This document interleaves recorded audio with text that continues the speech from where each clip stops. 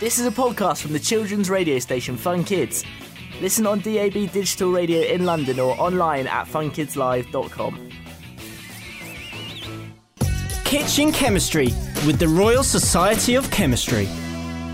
You're right, K-Mistry here, chemistry superhero. And I bet you didn't know that your kitchen, yep, the one in your house, is a real-life chemistry lab.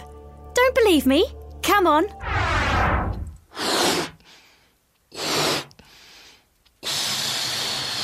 You might already know about gases.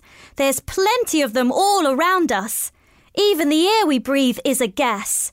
Gases are atoms or clumps of atoms that whiz about like tiny balls, and they're used in the kitchen all the time. Watch this. Bread needs gas to make it rise and give it a fluffy texture. The yeast in the bread mix gives out a carbon dioxide in gas form, and because gases take up loads more space than solids or liquids, you end up getting bubbles in the stretchy dough.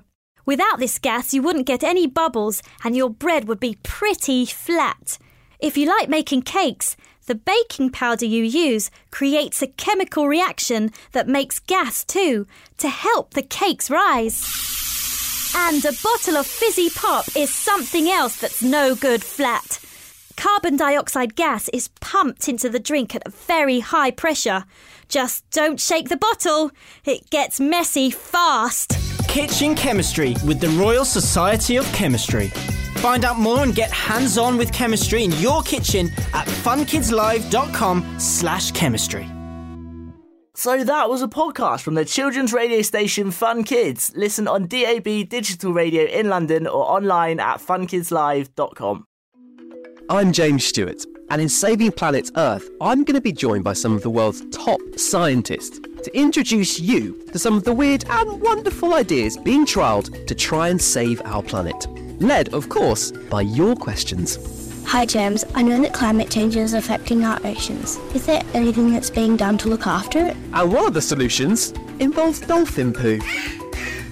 This is Saving Planet Earth, available wherever you get your podcasts.